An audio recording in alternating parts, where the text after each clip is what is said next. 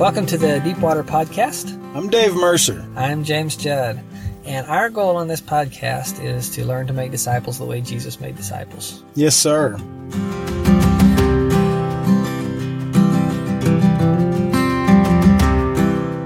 Thanks for joining us on another episode. I'm just going to jump right in. Today we have a great interview with John Kelsey. Great. Well, I wanted to jump in. I want you to give everybody just kind of a 3 to 5 minute story of your background in disciple making, because I kind of know it, but there's probably some stuff I don't know. But then I really want to go through that post that you put on Facebook a little while back that I emailed you about. And I almost feel like I want to just discuss that point by point with you and pick your brain and let you flesh out some of those ideas a little bit more. So why don't you jump in, give me your 3 to 5 minute story on how you got started making disciples and how long you've been doing it now. Well, let's see. I actually grew up as a preacher's kid, and my father would pastor little Mission Baptist churches and in rural areas. And so I had been really churched, and there was even a navigator in one of my churches growing up who really kind of had a heart to try to train guys that were older than me. And so I'd heard about these things, and I saw some of these things from a distance, but I just had so many kind of life issues and problems. It really wasn't until I was 19 and I was a second semester sophomore at the University of Oklahoma that I really think for the first time I got down to business with Jesus and was able to start embracing on a spiritual level the things I'd kind of been around for a number of years. And it was really because of some upperclassmen in my dormitory who were involved in the Baptist Student Union at OU, who were memorizing verses and having quiet times every day. I just don't think I had seen people my age really pursue Christ authentically. And so that was really interesting to me, and I was coming out of some major life problems. And so I think I was really hungry to grow. And so I was a sophomore, he was a senior, a man from Bush, Alaska, who came to OU to study math. I always wondered how he ended up at OU, but he lived in my dorm, and this Eskimo really started meeting with me one-on-one and really helping me with quiet time and scripture memory. And then I started meeting with one of the BSU staff members the following year, and his name was Dave Edwards, and he really would just pray with me and talk about his quiet times, and we would walk around campus, and he just, wanted to talk a lot about my family and, how I understood who the Lord was. We had to work a lot on just not only my vision for really what it means to be a disciple, but, concept of God, and just working through some bad decisions I'd made when I was younger. And really by the time I graduated OU, there was a major redirection where I came into OU wanting to be an eye surgeon, and I graduated OU wanting to be a missionary to Central Asia. Okay. And so I just really caught the disease for really making disciples. It was just really lived out in front of me with that campus ministry, and my high school sweetheart, my girlfriend Jen, was being discipled by Sandra Barnett. Okay. And so she was really growing. And so we got married out of college and went to seminary. And then a car accident 6 months into our marriage kind of, again, was another major turning point. We realized we wouldn't be able to live overseas and make disciples. And so where could we go do that? And Max Barnett actually called me and said, why don't you come back to OU when you finish, and you can make disciples here at OU, and you could function like a missionary on campus.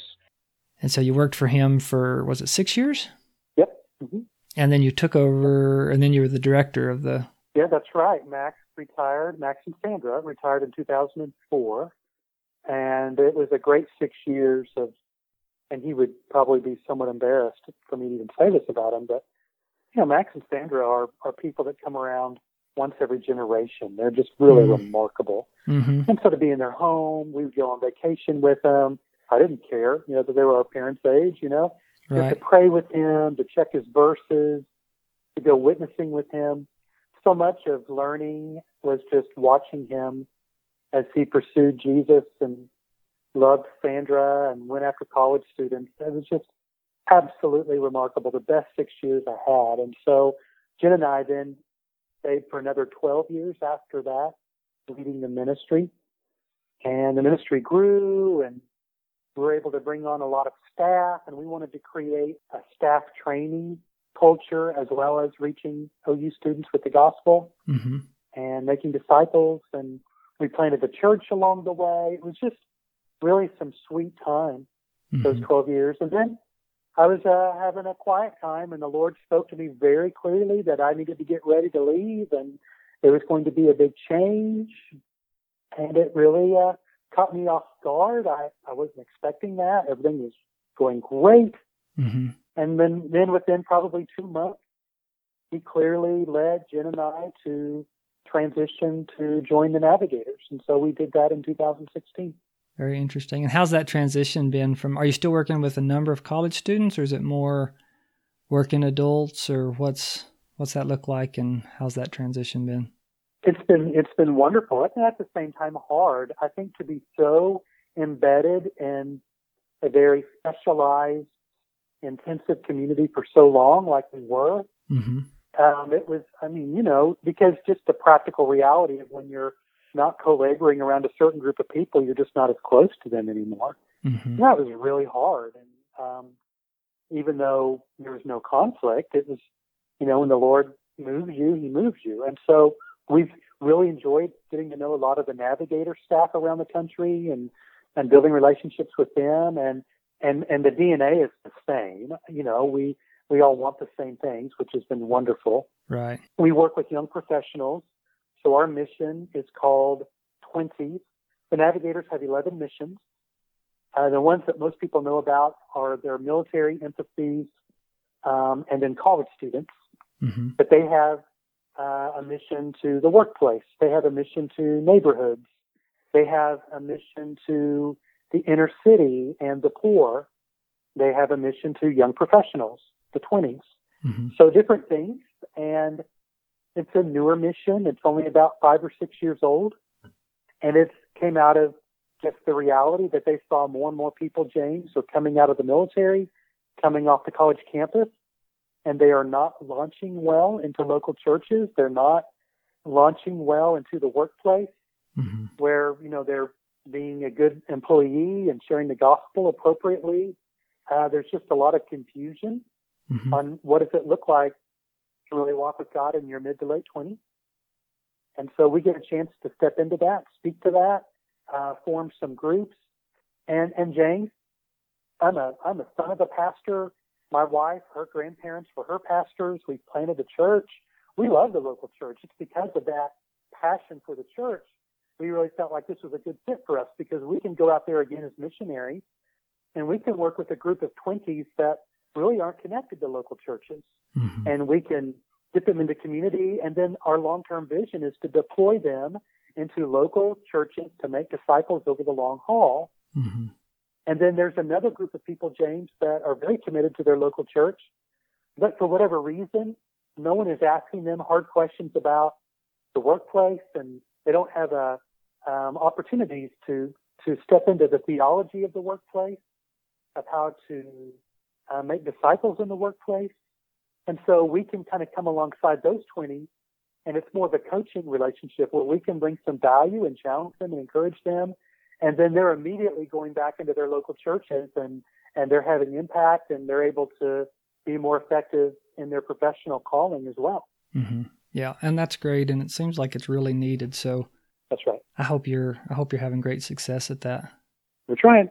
Yeah, and if it's a 5 to 6 year old ministry, or what'd you call it? Mission, yeah. That's still pretty in the infancy in terms of disciple making and ministry. So I hope it begins growing exponentially. Amen. Well, one of the things I wanted to visit with you about, you put a really long post on Facebook a while back, and it was so long it took you 3 days to write it over time. And you had 6 different sections in there, and I thought I would just talk to you a little bit about each one of them. In the general context, you were saying, okay, I decided I'm going to actually read you the post by John Kelsey, verbatim. I really thought I had a robust understanding of intentional disciple making. You can't spend 26 years around Max and Sandra Barnett as a student and staff member without growing exponentially. I could not be more thankful for being a part of their legacy. At the same time, I am just beginning to realize the vast depth of developing generations of intentional disciple makers. 2 environments over the last few years are shaping my thinking. 1. Developing generations of disciple makers in the local church, particularly one focused on serving the poor and disenfranchised. 2. Developing generations of disciple makers in a diverse professional demographic that includes the technical trades, military, law, engineer, and graduate students. These 2 environments have led me to several conclusions. 1. Developing generations of disciple makers to be fruitful over the long haul is much more difficult and takes longer than I understood it to be. There are no shortcuts to developing lifetime laborers for the kingdom. You need to know what you're doing and not give up. You also need to rely a lot more on the Holy Spirit than you do right now. Yes, I think so much of the way we, particularly those of us who make a living by the gospel, our perception is framed by, our experience. And so Jesus found me in a campus ministry. Mm-hmm. I really cut my teeth in a campus ministry of learning how to really, lead others and shepherd. And so just the nature of that demographic, as you well know, it's not really a quarter a year, it's really closer to a third of your ministry turns over every year. Mm-hmm. And so in about 3 years, you almost have a whole new ministry. And so we had been, particularly at the OUBSU, we had become highly, highly specialized in training students as deeply as possible in a short period of time. Mm-hmm. And I'm so thankful for that because I think, there's some real advantages that now as I'm working with engineers and FBI agents or teachers, and we have, a little bit more time, and I'm seeing people coming from different backgrounds from all over the world, and now they're with us in our 20s group that's meeting. It's just much more complicated. It's not an assembly line, which I think sometimes I've felt that way in a campus ministry environment. And then just unpacking some of the brokenness and helping people move through some hurt and receive healing in the Lord. Mm-hmm. The whole process, James, is slowing down mm-hmm. a lot. Besides the fact that these young professionals just aren't as available as a college sophomore would be. Yeah, that was one of the things I was going to ask you was just how much of a factor is it the time factor, working a full-time job factor? Mm-hmm. Mm-hmm. That's absolutely big. People still do what they want to do. And that's interesting. I know everybody's busy, mm-hmm. but we still find time for the things that are important. But I think trying to create that space in a young professional's schedule, it's harder. It's much harder. Yeah. Yeah. And at least I know for us, once we had kids, then that was like a whole nother step of like, oh man, just feeling overwhelmed, just trying to get life done in general. And then, the amount of time you have to give outside the family, you're, discipling inside our family as well, but that amount of time outside definitely is a factor. What is what are you doing to get around, not to get around that, but to deal with that?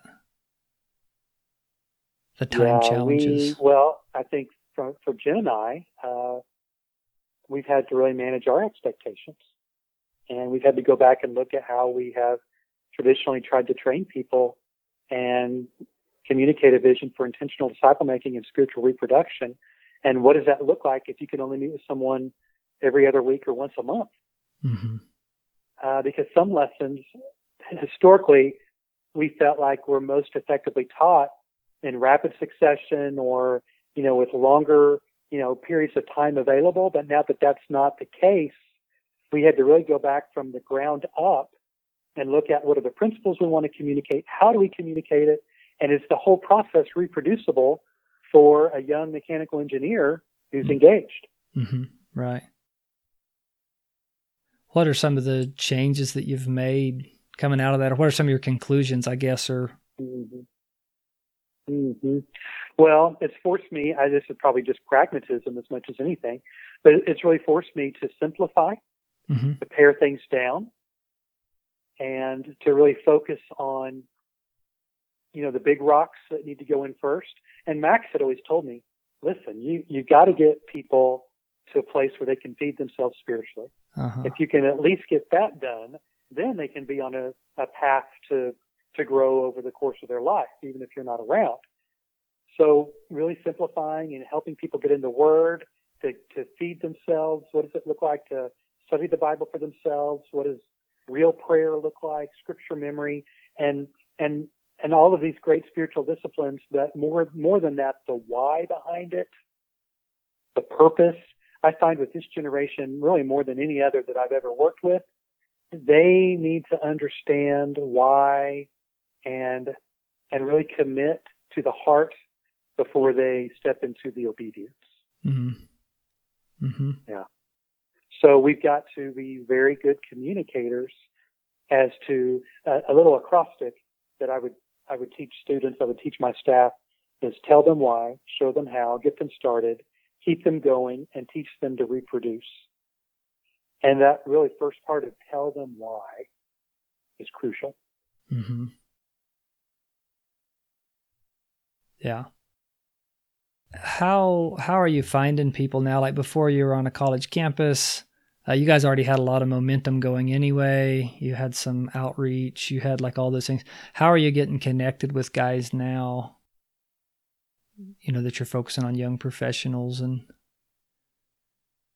what's bringing you into their life or them into your lives? Yeah. It's, I know my friends on the college campus work really hard, so it's not a slight, but I think, man, knowing what I know now, I could go back to the campus and kill it.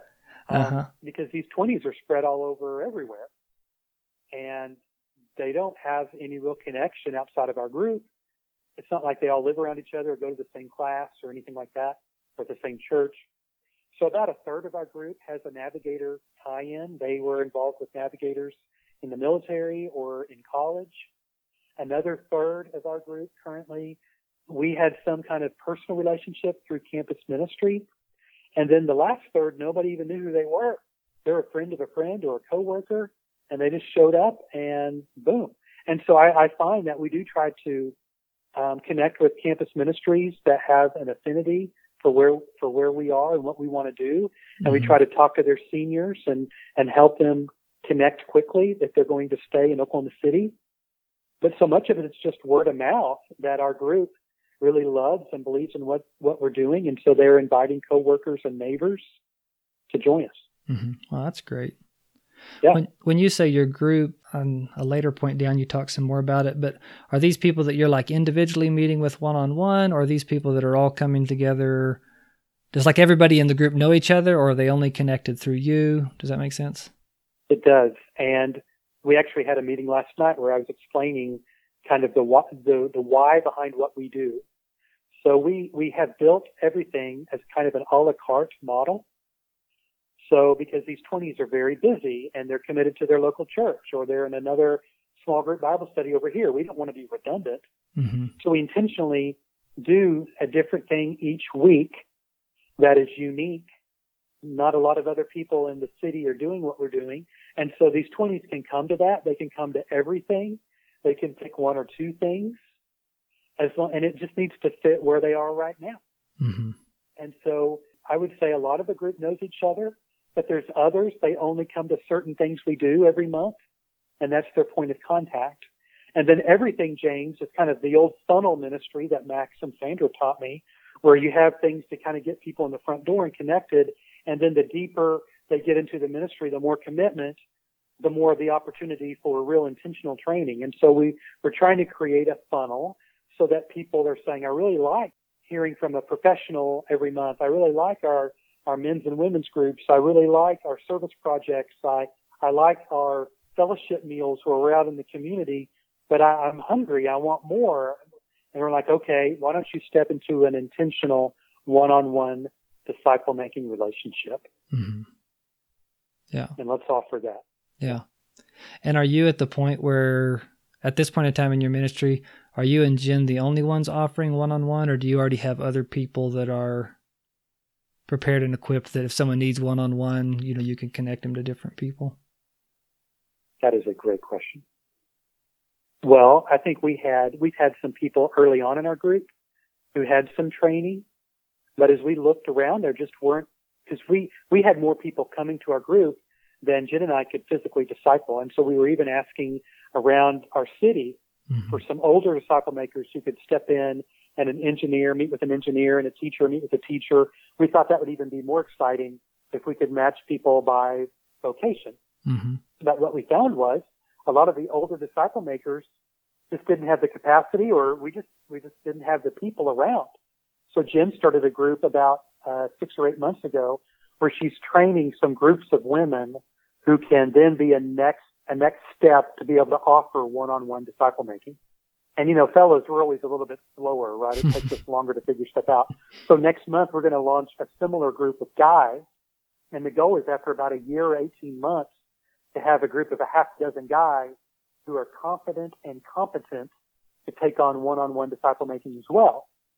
Because we want to have that throughout every aspect of our city if we can. Yeah, it really needs to be. Tell me again, how long did you think it was going to take you to develop them? Jen has asked for an 18-month commitment. We're going to ask the guys to give us a year. It's going to be very intensive, and then we'll evaluate after that. Yeah. And I'm assuming most of these guys are coming in with at least a good biblical background, or are they? That's right. Yeah. That's right. Yeah. Yeah. In some ways, I feel like it takes less time to train people than I think, but or maybe it takes less time to get people going and doing some things than I think, but more time than it takes more time to really get them ready to be independent. That's right. 2. Developing generations of disciple makers to be fruitful over the long haul requires a greater degree of varied community input than I understood it to be. Tribalism and the inability to connect disciples to a larger movement are enemies to developing lifetime laborers for the kingdom. You need to help people contextualize the Great Commission in a much broader community. You also need to rely a lot more on the Holy Spirit than you do right now.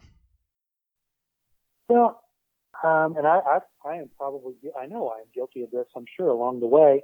There's a sense that training ministries that are really committed to intentional disciple making, they know that they're in the minority, quite frankly, in the broader spectrum of American Christianity. And so there's a tendency to think we're really doing it well and not very many other people do. And, arrogance can follow shortly thereafter. Max always used to tell me there's no one more dangerous than a freshman or sophomore who starts having quiet times because they go back home to their home church some Sunday and, they memorized one verse. And it just so happens that their pastor tries to quote the one verse they happen to know, and he doesn't, get it word perfect from the pulpit. And so that student thinks, well, man, I know that verse. And so there's a tendency with young people who really get on fire about training and walking with God. They kind of think they've got the market cornered. And I think there's parachurch ministries, unfortunately, that have that reputation. And so now working with these young professionals, I'm like, we really do need a village. We need people in local churches, in the professional ranks, parachurch. We need people to have multiple inputs to be able to effectively train someone and help them be all they can be for Jesus. I really am suspicious of an individual for sure, but even a ministry that says they can churn out multiplying disciple makers on their own. You just need other input. You really do. Yeah. I think it feels tempting sometimes, especially when you do finally get it. And then you see everyone else, not everyone else, but you see a lot of people that don't get it. And it's a temptation to say like, don't mess with my people, or don't mess my people up. And I even remember when I first went in training to go overseas, they talked about that actually never seen a CPM anywhere that there was already a church. And part of their insinuation was that in those areas they go into quote unquote a normal church, and they kind of die off all of their reproduction or their multiplication. And I think it's a challenge, but I think at the same time, like Jesus said, I will build my church and the gates of hell will not overcome it. And so there's I really think ultimately it should come back to the church in the most appropriate context, but it's kind of sometimes a challenge to get there. Well, that's right. And, I'm a great Baptist. I'm a better Baptist now than I think I've ever been. And I work with the Navigators now. But it's been a delight to serve our local church. And yes, we want to see these movements catalyzed and sustained in the local church. But we see it in the New Testament. Paul had a missionary band. And I think we see, current realities here. There's just certain things that local churches don't have the resources, the manpower to do, the time. And so if we can pool resources, if we can do some things that are maybe more a part of the broader church, then we can be more effective making disciples within our church. And that's great. Yeah, it is. And if we're going to, if we're going to get disciple making to spread into a wider context, we also can't be, there's nothing worse than someone that's proud that wants to come in and tell you how to do things. Oh, I know. And it kind of shuts it off, and you kind of have to be there, and you have to earn the right to get a say. And I think that's a frustration. And I know it's a frustration for a lot of people that come back from overseas as well, or feeling like they have a lot to say, but not people not being open to that voice. And sometimes maybe our voice isn't always the kindest either, or the most gentle and caring. Yeah. 3.